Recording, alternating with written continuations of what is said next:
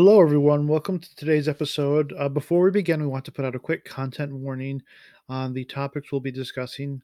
Some of them are definitely triggering, and of course, it is all mature. So please keep that in mind as you enjoy today's episode.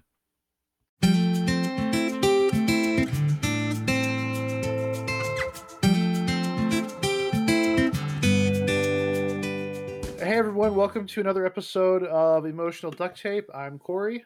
I'm Jamie.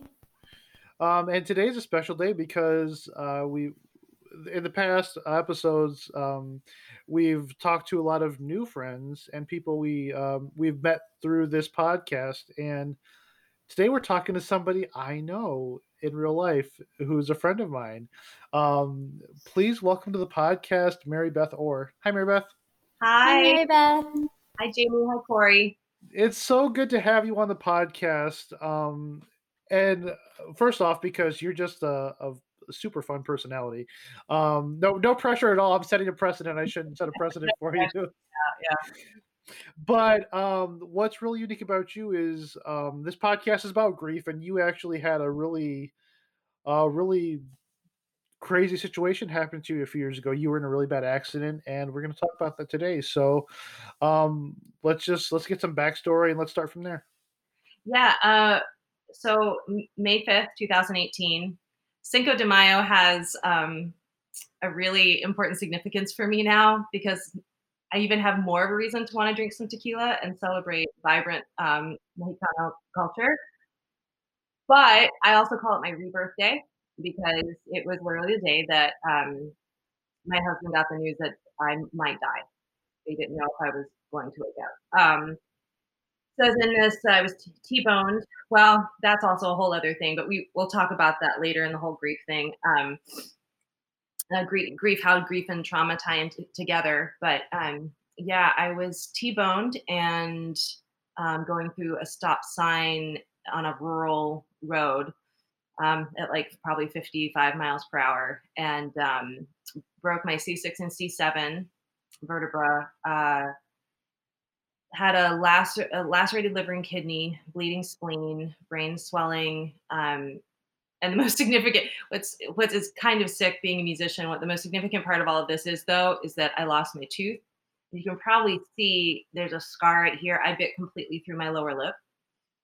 Um, yeah, so I was unconscious for 3 days, and because apparently I'm also a documented fighter, even completely, literally unconscious, I would zombie sit up in the bed. I was taking off the cervical collar, and they had to put me in Wow. restraints, and I got out of those too. And I would not let them. I would not be still enough to do an MRI. And it's probably because I was in a lot of pain, but I have no memory of any of this. So they couldn't tell my husband if I had a brain bleed or not. They were looking for other signs because they couldn't do an MRI. So they were just hoping that the brain swelling went down.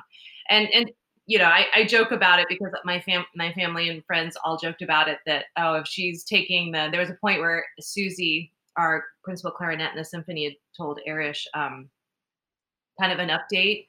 And when she told Arish, yeah, she's moving around so much they won't let her give it an MRI, and she's somehow even unconscious getting out of the call or whatever. He's like, oh yeah, she's in there. She's coming back. She's fine. There's a joke about that, but it is that kind of aggressive physical behavior is very classic of brain swelling. It's something that happens, during that. So, all joking aside, That's wild. I don't think I'm all that special. I think I did subscribe, corresponded to, science and all, because science. Sure. But it must be really weird to hear. I mean, to hear about yourself doing these things and you had no idea. Oh, yeah. No, I mean, I don't even remember waking up the morning of the accident. I shit you not. Wait, can I say that on this podcast? Is this Yes. like PG-13? Yes, I'm a brown. I may drop bombs. Definitely do it. I apologize if there are any sensitive listeners. It's just part of my vernacular. It's fine. Same. But yeah, I shit you not, the last memory I actually had before kind of waking up fuzzily the first time, because I woke up, obviously a bunch of different times after 3 days, was the last thought I had before I went to bed was, I love my life. literally the last thought I remember having before I fell asleep. I fell asleep with a smile on my face. I just played a great Marriage of Figaro show with, and Erish and I had this great duet, and it was just like, oh my God, this is what I love doing. A friend was in the audience who went out and had some wine and some, whatever, that night. And so I just had this incredibly, I was like, my life is so together. I have this dream job. I have amazing friends. I'm actually getting to really live this incredible life. I had things to look forward to. I was actually on my way, at that accident, I was on my way to volunteer for a veterans horse therapy group. So I was going out to a ranch to pet horses and groom horses all morning. I mean, it's like there was a lot of shit to look forward to. So, yeah, so in terms of grief, I guess what I'll probably focus on in my story, because it was a big shock and a big surprise, is I think when we go through trauma, we are not always prepared for the grief of self, like the loss of self and the loss of identity when we experience a trauma. And I've had actually a few of that. I suffered an assault when I was in college by a boyfriend and did not deal with it for about 6 or 7 years until my body just would not suppress it anymore. And the big, like, in the traumas that I've had, I just keep still being shocked by this loss of control.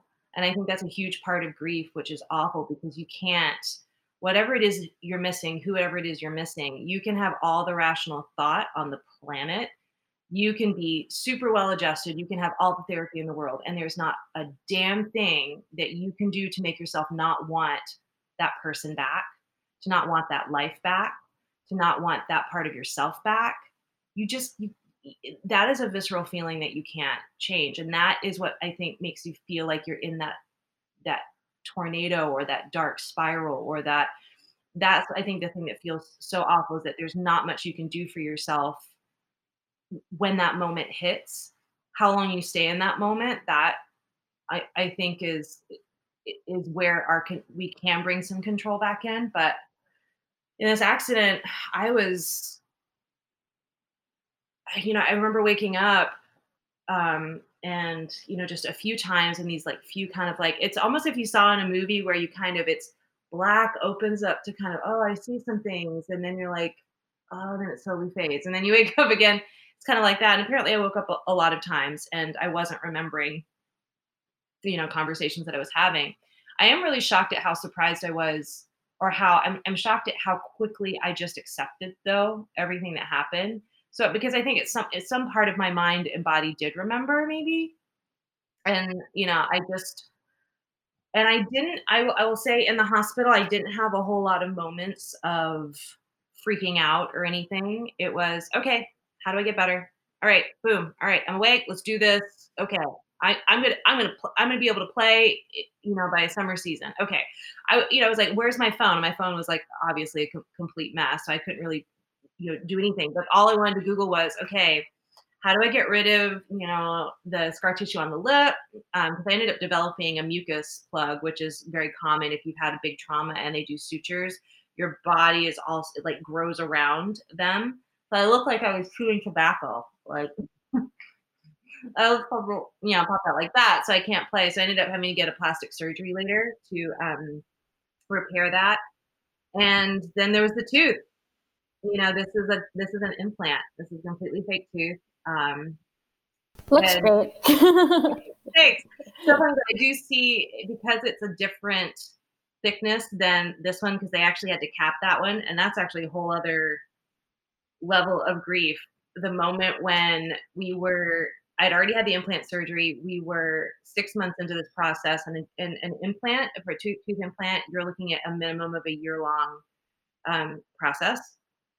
And mine was a little bit more than that, because they had to start me on some Invisalign because the trauma had shifted my teeth, because I clamped down apparently when on impact when it was hit. And there was a when I remember when he told me, he's like, on the X-rays we saw a small crack in this tooth, and it was completely irrational, but I completely lost it, because that means he was gonna, if you do a crown or a cap, they they have to shave down that tooth. They have to, so they were going to be taking away another part of me. And I remember saying to myself, "You're being ridiculous because there's that part of me that was like, why couldn't I have just lost a foot? I am not kidding you. That is how sick musicians can go because my foot. I don't need my foot to do my job. Well, and it's worth noting too because I don't know if you said this yet or if I missed it, but Mary Beth plays horn, and so when you're a horn player, I mean, people obviously know you use your mouth, your teeth, your tongue, all everything, and that's on you. That's in that area. You use that to play your instrument, and but Mary Beth also too. Mary Beth, you are one of our musicians who also like you're not a contracted player. Like no, you are contracted, but I mean like you're not supplemental. You play every show, so you were in a position where like obviously you're depending on yourself, but you're part of the team. Like you're one of the starters, quote unquote. You know. Yeah, I'm first string. I first yeah, I'm yeah, tenured contracted member in the orchestra, and it took me a long time to get that job. I won it in 2015. I graduated college in 2002, and I've been taking auditions ever since then. Um, so it's a BFD is what you call it, to win a full-time salaried orchestra job, and the joke is you'll pry my cold dead hands off of that chair like once I get it. Um, and so I remember very much just all of my focus was how do I get back to playing? Because if I can get back to playing, I can get back to me. I'm very type A OCD, Virgo all day long. And so for this accident to force me to stop everything and to possibly change things that I had cultivated that I loved in my life, um, and not even just that I loved, but my identity is a musician, and my voice is through the horn. Yes, I sing and play piano, but what's special is the horn. That I got my degree in. It's what I mean. It's hard to describe because I got that a lot from people, and they were meaning well. They're like, well, no matter what, you still have piano, you can still sing, and I was like, like I don't care. This is the thing that got it's hard to describe. It's I you know it and it doesn't for somebody that's lost an actual limb. It was very hard for me to have these feelings, knowing because I've kind of been slightly part of that community too because my sister has cerebral palsy. So I have been around people with special needs. I've grown up with them my whole life, and people that a lot of people that Amory was going to therapy with had suffered trauma and lost limbs, and that insane amount of grief that happens when you lose a part of your body. And I'm like, and I don't think that in my that every time I would have that thought of why couldn't it have been something else that some other part of my body that I lost, um, that I felt really a lot of shame and a lot of guilt because somebody else was like, really a tooth, and you care. I mean, because it may be significant to me, but in terms of recovery, I knew very much that the complications I was going to deal with were going to be far less than somebody that was losing an actual limb and what that is. So Sure, but it doesn't take away from what happened. I mean, you literally lived your worst nightmare. that's exactly what it was. No, I mean that's exactly what it was. The only thing that would be worse is if I lost my hearing. I mean and I remember times where I would part of my thing I hated the most is like, oh, baby, like you just need to rest. You need to rest. And I was like, you need to kiss my ass.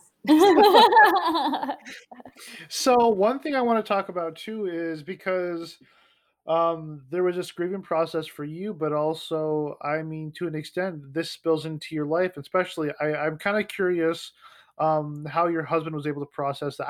I've met your husband a couple times, but and he's a super nice guy, but I mean, was how was that dynamic changed, I guess, or supported through the accident? Obviously, he was there for you, but I mean, obviously, you're a strong personality, and I'm curious as how that healing process and that grieving process affected that part of your life. Well, I'll talk about a very specific moment where I think he was very frustrated that I didn't seem to be. I say it was much worse for my family. My daughter missed her prom because it happened on the day of her prom. Um, Oh goodness. Wow. Wow. Like what a day. and so that's something that kind of stuck with me, and definitely affected her. It was really really traumatic for her. That she has still trouble driving by the hospital in Midland if she's ever there. It's very triggering for her. My husband, I don't think he slept, for a few days, and I wake up. I want to call dentists. I want to hit the ground running, and he was pissed because he just spent the last 3 days not knowing if I'm even going to exist anymore. And I just breezed right on past that to go mode and let's fix this. That is who I am. And it was important for me to retain that, to still feel like me, because everything else had been so much, so much other had been taken away, and so much was up in the air. That for me, trying to get him to understand that this taking these small steps, to me, it seemed very small, of getting the process of recovery started, was what allowed me to rest and relax. But it was very hard for me to see, or at least I could maybe see it, but I couldn't feel it from his perspective of, you have got to give me this. You have got to give me just being able to look at you and talk to you and know that you actually are still going to be around, that you're still going to be here. And I hadn't cried or freaked out or anything. And I wasn't, I was just like, okay, let's do, I was in my go mode. And I just remember being like, oh, I feel so gross. I just really, really want to shower. I really want to shower. And I was already able to get up and walk around, and they didn't confine me into the collar anymore once I started waking up, because it was just so uncomfortable. Um, and Carrie was like, okay, we'd asked the nurse, and they said, yes, we can give you a shower. And so he took me to the bathroom, and there was a mirror there. And I remember the moment that he took my gown off, and I could see in the mirror, and I just was covered. My body was like black and purple. And that, I think, of course, that's when I just kind of broke down, and he just kind of started shaking. And he was just so, gently just giving, it was a really sweet, incredible thing, giving me this bath. And he was crying too. And it was the first time I think he needed me to see that. And he had given me, and there was, there was actually another point too where, he got so mad because I hadn't seen myself yet. I just was kind of like, I want to do this, I want to do this. And he just like, oh my God. And he brought a mirror and just put it up to my face. And that's the first time I saw my lip, the tooth gone, like like I had measles because of all the, the glass that had, shards of glass that broke in my face. Um, and so he needed, it was interesting how I had to balance my um, grief with his. He needed something different for his grief than I needed for mine. He needed me to move slowly because I think he needed to see how seriously I took it. So it's like I wouldn't get hurt again, or we still have, to be honest, we still haven't unpacked all of that fully, because he was unemployed at the time, which ended up being a blessing because he could take care of me. But the stress of him trying to find another job while this was going on, and um, we were definitely very close during that time, which was really incredible. And yeah, I am so independent and really really strong. I it was really nice for him to take care of me. Sometimes I wanted to take him to take care of me more, and he really did. This is wildly profound. I think this is the first time we're hearing this perspective of, you recognizing that there is grief involved on the other side as well. Like, it's very compassionate and very, like I said, profound, because, it wasn't just your grief. There's somebody else there, and that perspective. Cause, I get that, like, a practical, like, well, what's next to get back to where I was? I went to bed thinking I love my life, and now this is derailing that. And how, like, you want to just get back to that point, as quickly as possible. But sometimes there's beauty, I find this very beautiful, in that you guys found that connection, and, it was something that you would never have planned in your relationship, but it brought you guys closer. And It did. I remember when I got home, it was so nice to,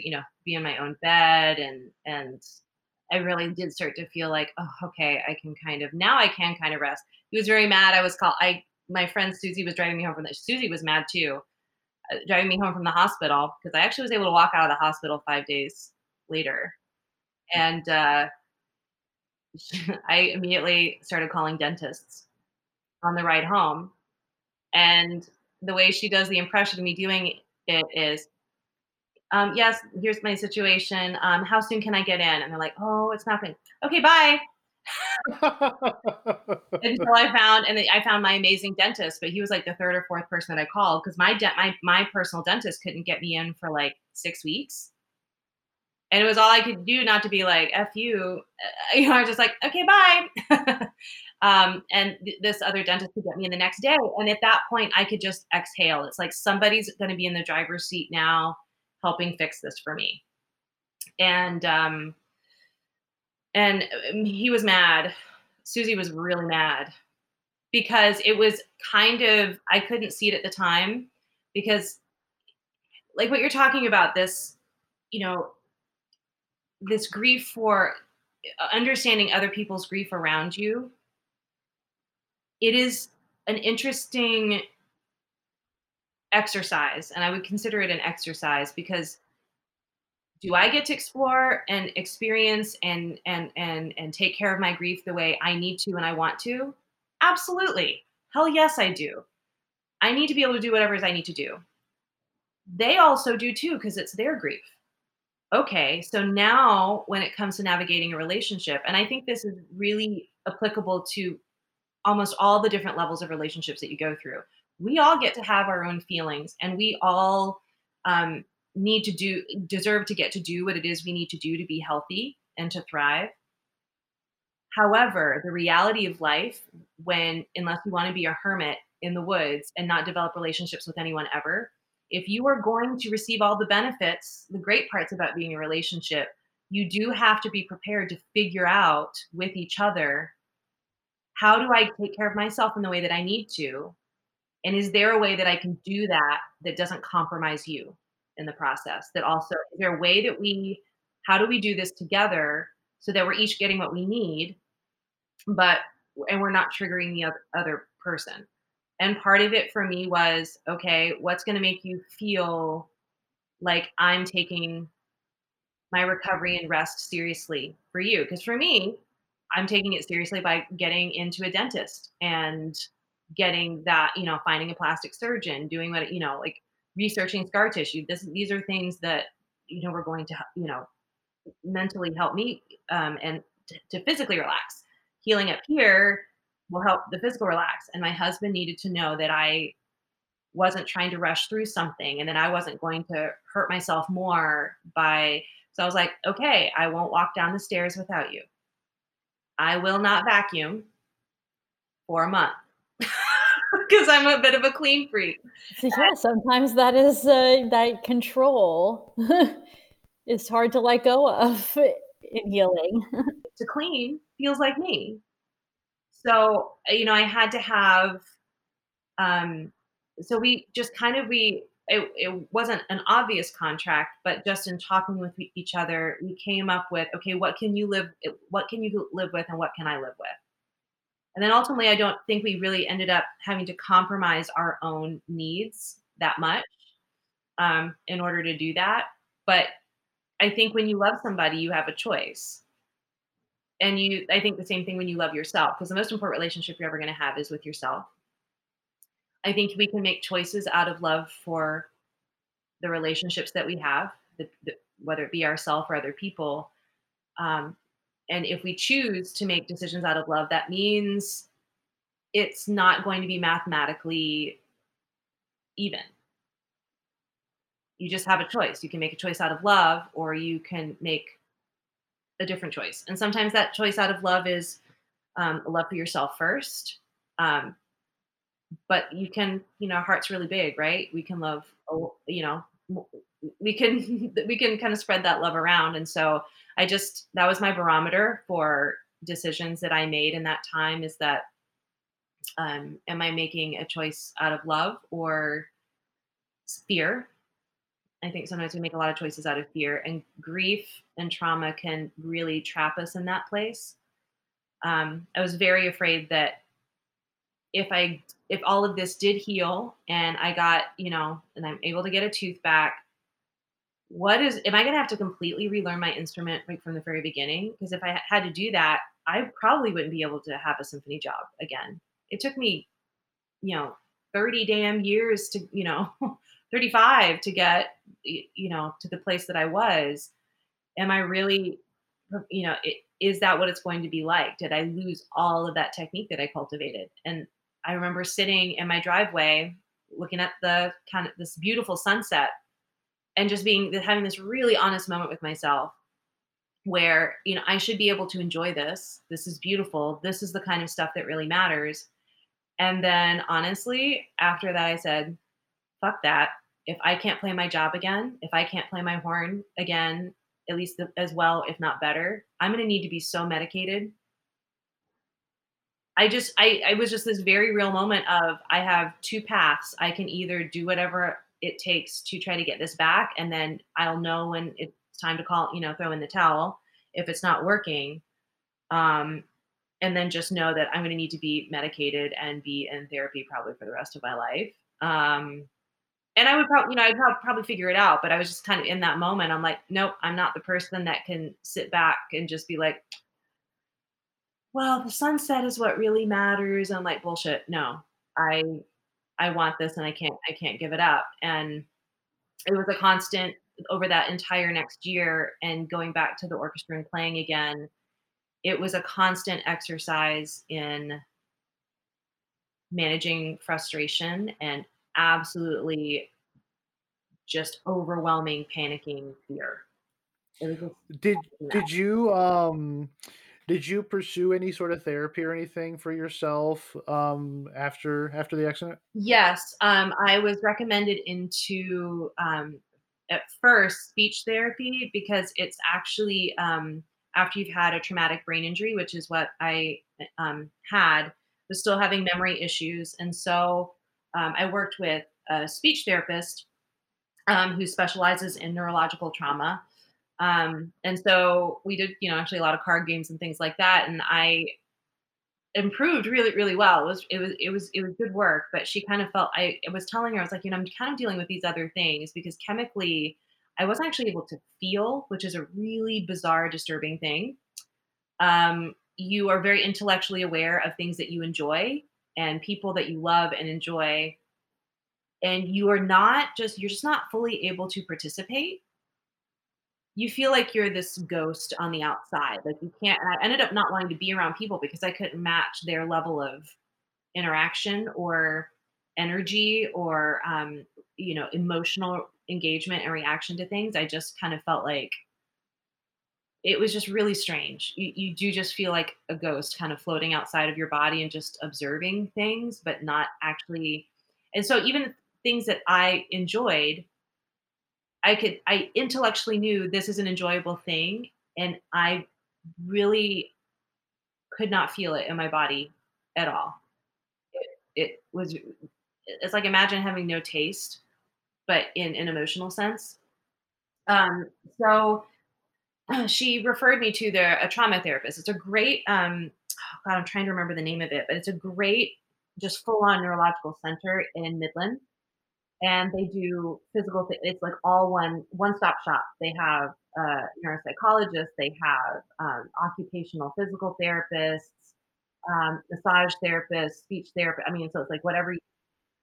So it was a really, really great, great place. And I went and saw a trauma therapist there. And I'm interesting in therapy because I already understand, I've been through therapy before, and I also really understand myself and I'm very analytical anyway. So I mean, she would kind of say, like, let me know if you feel like this isn't, helpful anymore. But what she would do is she would just say, she would kind of ask very interesting. She would ask kind of one question, pretty much the whole, each session was just one question. Um, and it usually was, is that necessary for happiness? Is that a requirement? And what we realized that we had to do for me, because I was such a doer, that I had to figure out a new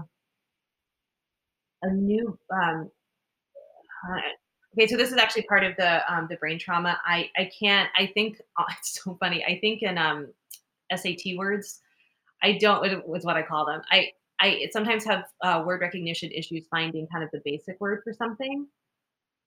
So what I wanted, so I had to find a new barometer, which is kind of a new rubric. I'm like, these are not, you know, regular words, and a new Measure? yeah, a new way to measure or quantify or assess. How do you judge? Oh, gee, a simple word would be judge. How do you judge a new day? A good day, because for me before it was always based off of my productivity. And I remember one day she asked me, "What about what about all of why do you feel like you need to do all of this in order for a day to be good?" And then I started to kind of realize how many things were kind of tied into how my happiness was tied into shame. And I actually had quite a bit of shame still from the accident because the accident was my fault. I was told I ran a stop sign. And so there's a lot of a stop sign I didn't even see. And so then there was this journey of accepting, which is bizarre because it's a road I was familiar with. I was fully rested. There was a text message still on my phone from earlier in the morning where I said, "Hey, can I sleep in a little bit? What time do you guys need me?" And they're like, "Oh no, just get here whenever. It's not a big deal."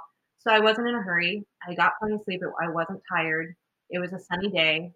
Um, they found my phone in the glove box, which is normally where I put it. So I wasn't I wasn't texting and driving. And it's a road that I was familiar with. And I even drove back to the site, some months later.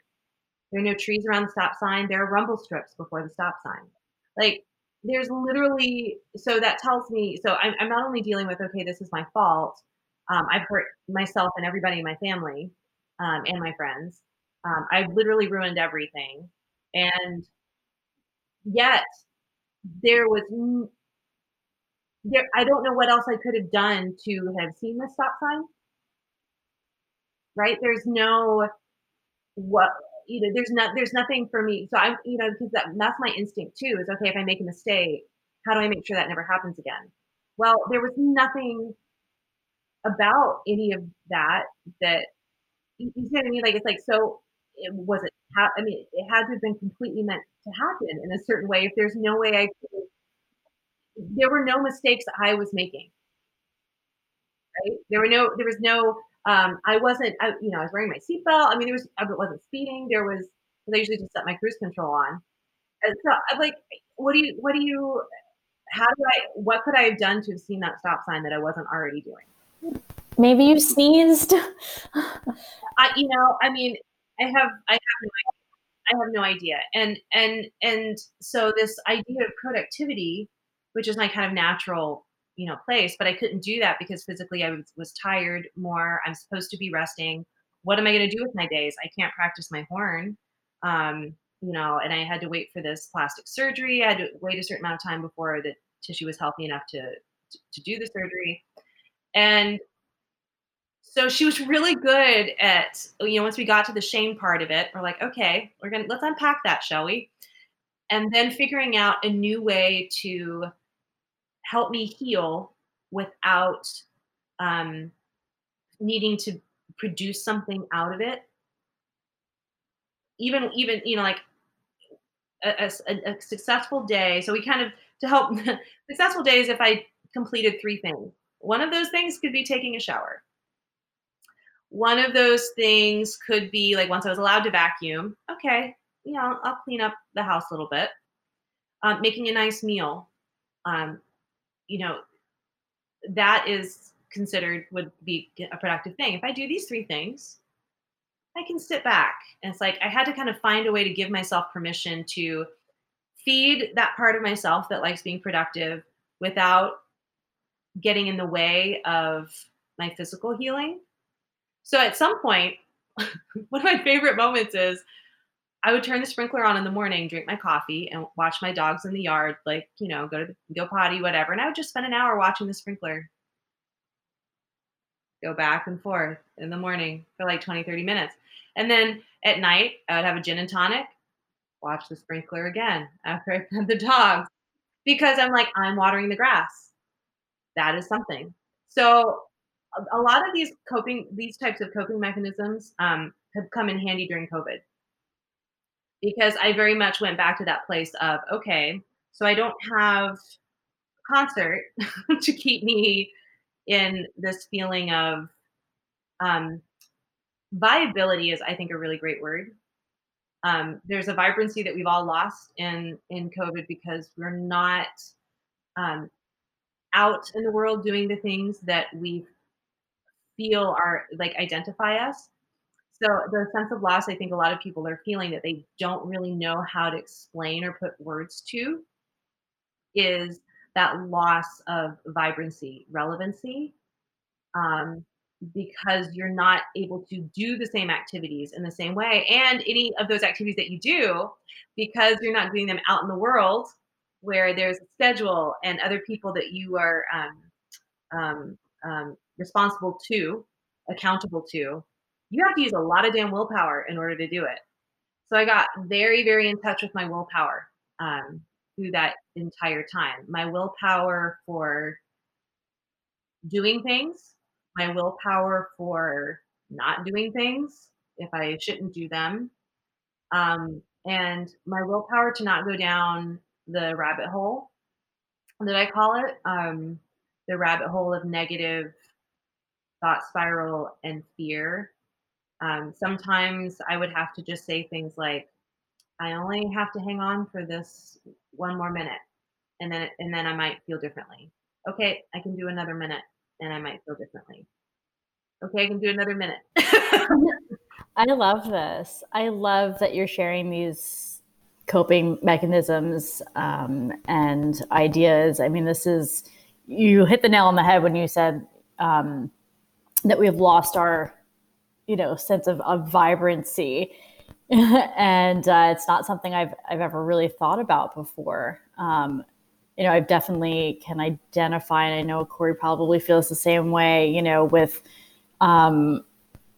feeling like I've lost so much during this, but reframing and the way you've reframed is so true.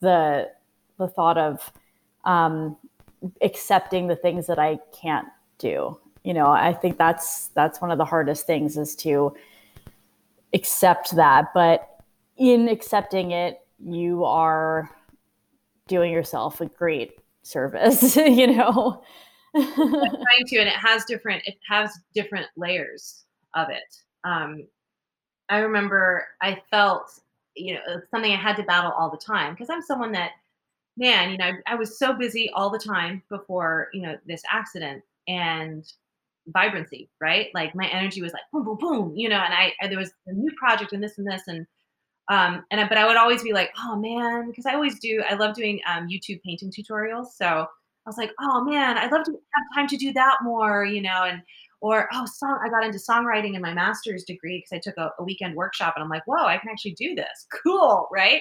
So I had all of this time after this accident for creative projects. I was a zombie. I couldn't do anything. And and they always say like, oh, the songwriters or creative people or whatever. They're like, yeah, I had this traumatic thing happen, and all this stuff came from that. I was like, already nothing.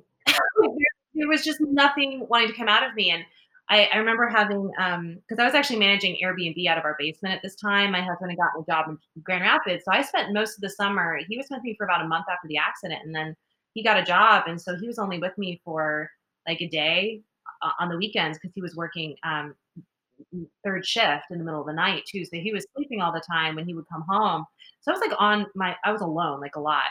And one of our first Airbnb guests we ever had was like a long-term guest. She was coming to visit and just hang out and have dinner. She's become a really great friend. And I was saying to her, I was like, yeah, I feel like I keep thinking I've wasted so much time in not creating something out of this whole thing. And she goes, I said, with all this time off I have. And she goes, it's not time off. You're healing. And I just kind of sat there like, huh, this isn't like damn August or September, by the way. The accident was in May. And I'm just now getting to be like, huh. Oh, this was required. So it's not time off. Oh, cool. Well, shit. And I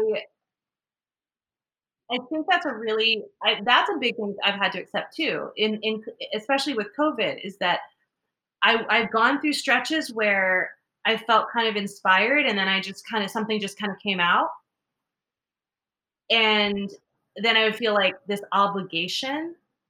That's a big thing I think sometimes about we underestimate in grief that surprises us. We expect the loneliness, the sadness, the longing, the sorrow, which is such a beautiful expression of love when you think about it. Joy and sorrow are two sides of the same coin. You don't get either one unless you have really true, deep, and abiding love. And so both are really beautiful in those expressions. But man, what's really surprising is just this sense of obligation to what you think you're supposed to be doing, what you think you're supposed to be feeling, obligation to the people around you, what you think they want of you. And that's sneaky, right? Like you're not expecting that, especially when people. I've been working on what I thought was a blog, and it turned out as kind of more of a book. And so I'm still trying to figure out how I want to organize this. But writing about this whole experience for me, not just from a musician standpoint, I want kind of three separate sections on my website that people can use as like a trauma encyclopedia, if you will, where I write about very detailed all the different levels of trauma and the things that I did with my trauma therapist, and just talking about trauma from a very shame-free perspective. Like, yeah, and then another section is about just oral fascial issues. Like, here's what my lip surgery was. This is why I needed it. This is what I did to treat the scar tissue. This is implant versus bridge. If this happens to you, from a musician, from a brass player and wind player standpoint to, and then the other is how did I get back to playing again?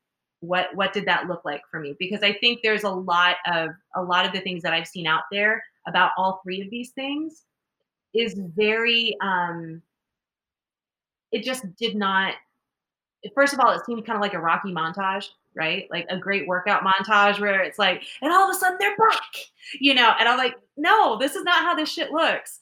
This shit is messy and awkward and clumsy and not a Rocky workout montage. It's so not. in all three of those levels. And I remember feeling things and reacting to things in a way that I felt shame and embarrassment about, that I don't think I had to find just my own path and my own journey in this. And so by sharing what I want to share my story with this, so that not so that people can use it as I should feel or shouldn't feel this way, but as permission to feel however the hell you're feeling, and do what you need to do to honor you as much as you can. Um, because in terms of the trauma, when people would say a phrase that I hated, even though I knew where these people were coming from and they were being encouraging, and and then I would feel so guilty because I did not. I hated it when people would say this. If anybody can get through this, you can. It just felt icky whenever I would hear that, and I would kind of instantly get a little pissed and then feel really guilty because these are people I love and they were trying to be encouraging, and they would be mortified if they knew that they'd like screwed up by saying something like that, saying something that made me mad, but it's not something you can control, right? And then I was like, okay, got to unpack that. Why does that make me feel that way?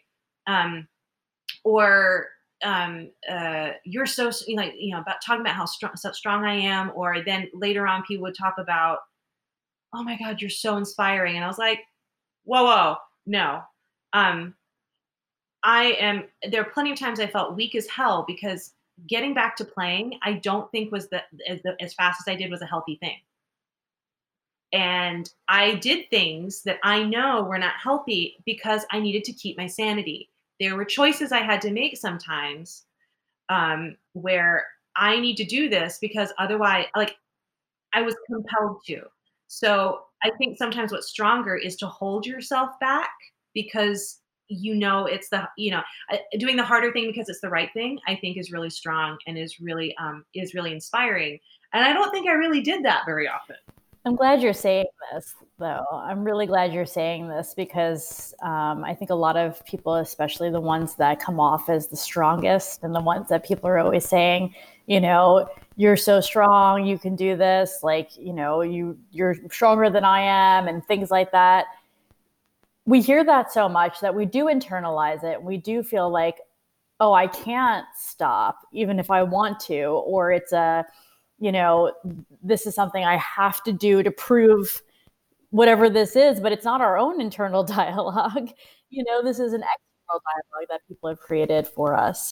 So what if there is complete nerve damage and I won't be able to make my lip function? You cannot fix nerve damage. You cannot. And, so when people would say that, I'd be like, yeah, unless it's completely jacked and will not heal. Like, it's not I think in the moment it felt flippant, right? It felt like just, I'm like, well, yeah, I could also turn myself around in knots and whatever, and nothing will come from it. And I could, like, make myself more crazy by doing it. Another one that, that I slightly mentioned earlier. Oh, well, you have piano. Well, you have this other thing. And I'm like, yeah, I know I'm supposed to be grateful for stuff, but could you not?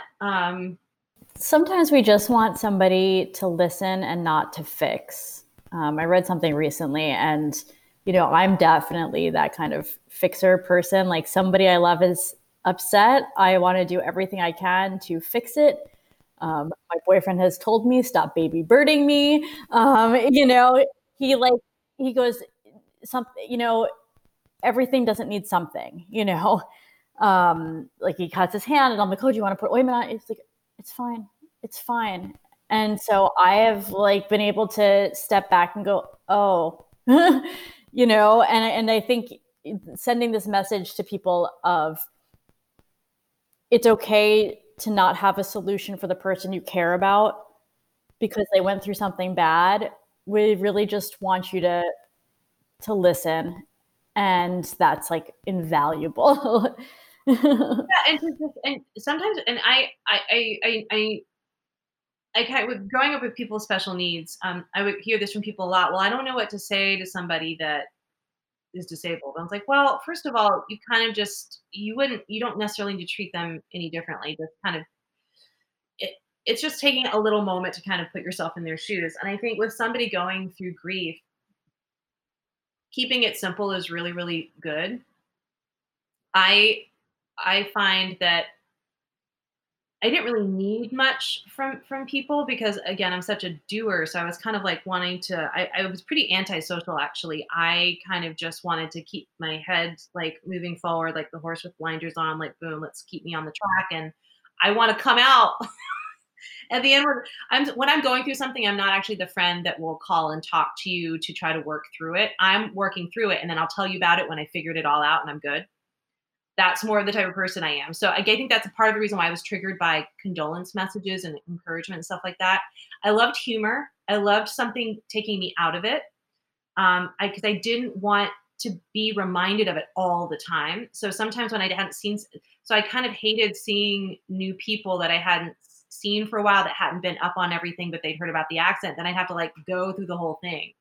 So my therapist, my trauma therapist, actually was like, okay, well let's figure out something you can say to redirect people in a way that you're honoring their kindness, but you're putting yourself in a safe space. So, and they'd be like, "Oh my God, how are you doing?"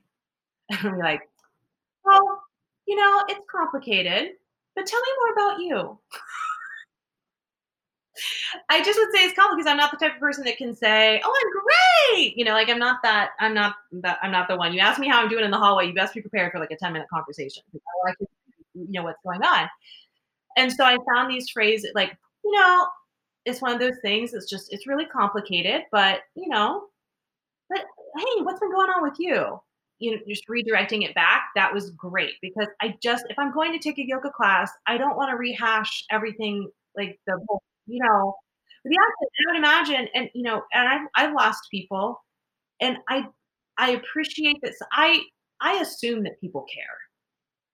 Frankly, for me, I assume people care. So if I've lost somebody, unless you're my super duper close friend and you're coming over to the house to like make me get out of my pajamas because I can't, I'm so deep in my grief I can't function, and you're gonna like make me soup and clean my house for me kind of deal, like, and you're gonna see me ugly cry on the bathroom floor. Unless you're that friend, if I'm seeing you in public, let's just talk about life. I need a break. I think sometimes we need a break from our grief and we need permission to have that break. We need permission to let go of that grief for just a little bit. That becomes the grief that becomes almost like comfort because it proves how much you loved that person or you loved that thing that you lost.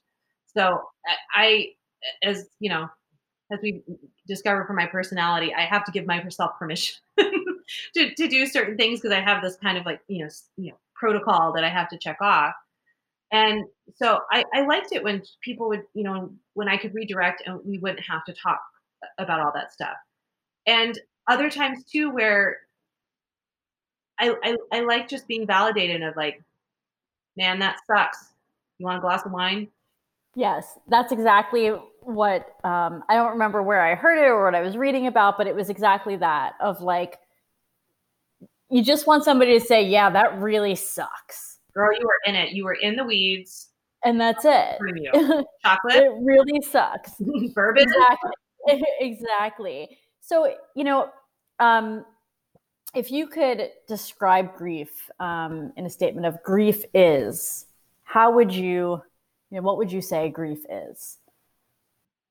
Grief is an existence that we move through that becomes a new layer to our skin. It's like it's a new layer to our onion that we move through it and with it, and it reframes our lives. It changes the lens, it shifts the lens that we're viewing the world through. And it is I feel like grief is a living thing that ends up like in a symbiotic way lives with us. And I think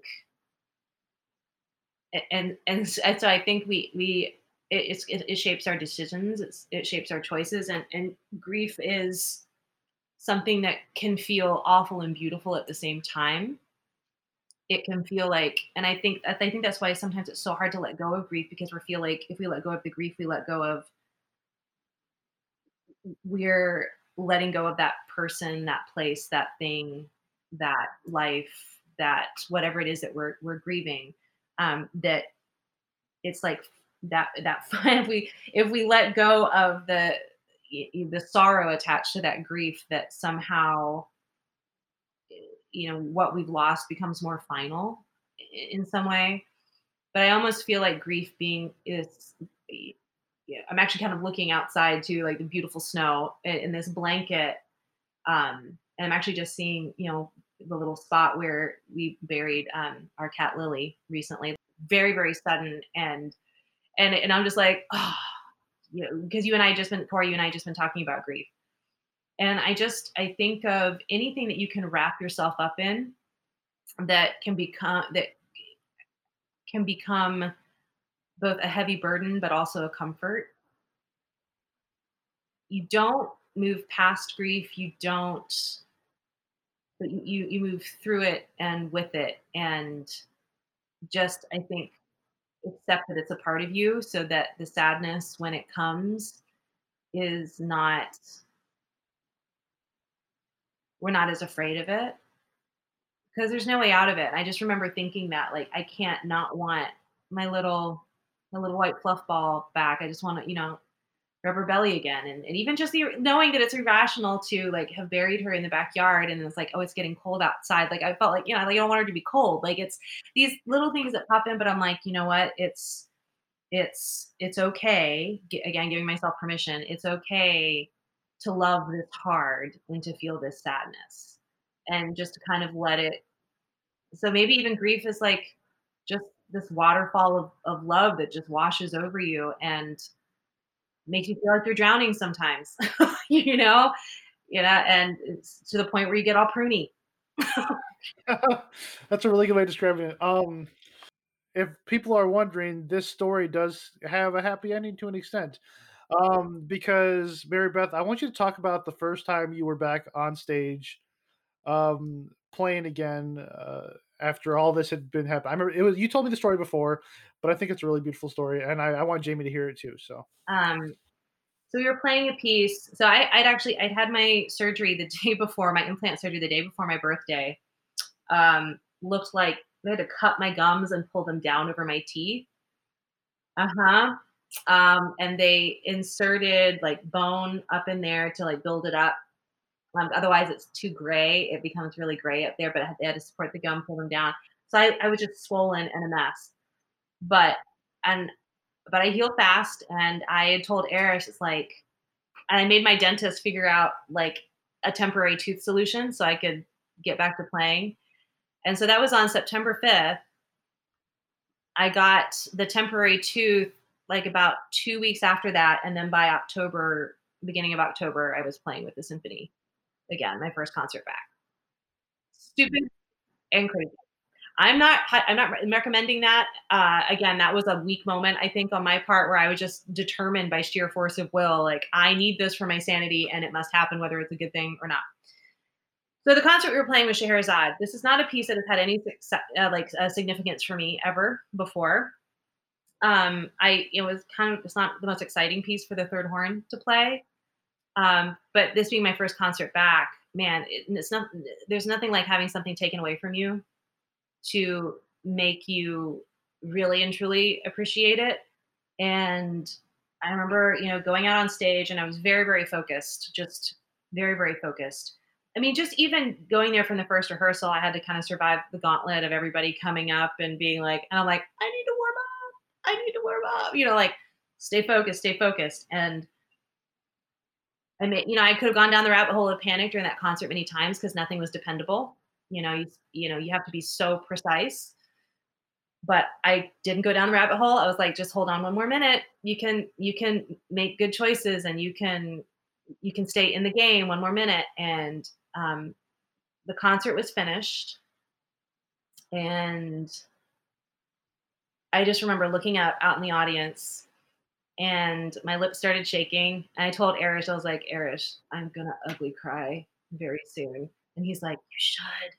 And my friend Susie, our principal clarinet, she'd actually just lost her mom like 3 or 4 weeks prior, and I she turned around, looked at me, I looked at her, and we were both like, it was just tears streaming down our cheeks. And the second that Marcella walked off stage, she and I put our instruments down and just like went to each other because we were like, she was, right in front of me, and just hugged and just shook and cried on stage for like 20 minutes. It just, it was almost all gone. And there's not a time that I don't think about it and get really emotional, because it's music is not what I do, it's who I am. So it would have been like losing myself. And to see that, to see, you know, to get to experience that, and, we're missing it right now. This thing that we move through, this blanket, I've got the blanket on, I'm in the waterfall to a certain extent, but knowing that it is still, it will be coming back. I'm almost kind of grateful I've been prepared for the things that we've gone through, right now. And that moment on stage is seeing the audience jump up and clapping. I wish, I mean, it's very rare, right? Like when I go to work, people clap for me. Like, it's a pretty amazing experience, but in that moment, it's just the thought that was in my head, it was, I didn't lose it all. That's huge. I didn't lose it all. Well, it's so beautiful to I'm like what you said about like you liken grief to love, and the fact that we grieve so hard because of all the love we have for that thing, and like that's just it's so inherent in what you're talking about. Like, it's so apparent is the word I'm looking for. See, I lose my words too. Be in my SAT club. Yes, yes, yes. So, thank you for sharing that, because it's really, really beautiful. And like, I would love to see you perform, because I feel like, yeah, you can show all of your emotions through music too. And, but yeah, you didn't lose it all at all. And I think it's important to, even though, I mean, not everybody has the happy ending, right? After, something like that. And then, if we're talking about a person that we've lost, I would say the symbolism of that concert for me would be the first time that you're able to laugh again after losing somebody, and that you're able to experience joy again, but your love for the person hasn't changed. The sorrow of losing them just has a different, it changes colors in a way, I think. And so I am not the same person that I was, and I'm never going to be. I lost definitely 3 days of my life that I'll never get back. I lost events and things that summer I'll never get back. And there's just a part of me, my brain doesn't work the same. That is never coming back. Um, and I had to, in a lot of ways, I kind of had to let that person go. My playing is different. It's not, it's just different. It's not, better or worse. It's just different. My, I look at pictures, my smile is not exactly the same as it was. There's like different kind of shades and colors. It's not quite the same. And you just, being able to let that go, and then, you acknowledge it, let it go, but yet you still have the blanket. The grief blanket is still there, and it's okay. It's okay. It's not something to be afraid of, to have that little bit of that weighted blanket with you all the time. I don't think it's something to be afraid of, because I think it can be that thing that reminds you to appreciate little snowflakes that are falling. that when you've been through a trauma, when you've been through grief, it takes far less to make you happy, for you to appreciate things. Um, so I don't think it's, and I'm someone, by the way, that when it comes to losing people, I'm the worst. I don't feel like I handle it well. I love really hard, and when I miss somebody, I feel like my insides are being completely ripped out. So I want everybody out there listening, don't think for a second that I think I know anything about grief or that I handle grief in a graceful way at all. No, there's ugly cry on the bathroom floor, um, probably unhealthy behaviors, those types of things. Like, This is important, right? And I think this is a big reason why Corey and I wanted to do this, because I definitely found that, like, in a lot of my losses, I felt the same way of like, I'm not doing this right, or like, like I should be in bed crying, but instead I was out, doing something because that was my way of coping. And these were your ways of coping. And Corey has his ways of coping. And, we aren't, experts, but that's why this is so great, because, your perspective and anybody else we speak with, we want people to feel comforted in the fact that, like, whatever they're doing is the right thing for them, and obviously we don't encourage, harmful behaviors, but everybody has a different way of grieving. And I'm hoping that people can hear your story and identify and go, okay, yeah, that is how I handle things, but like, it's okay.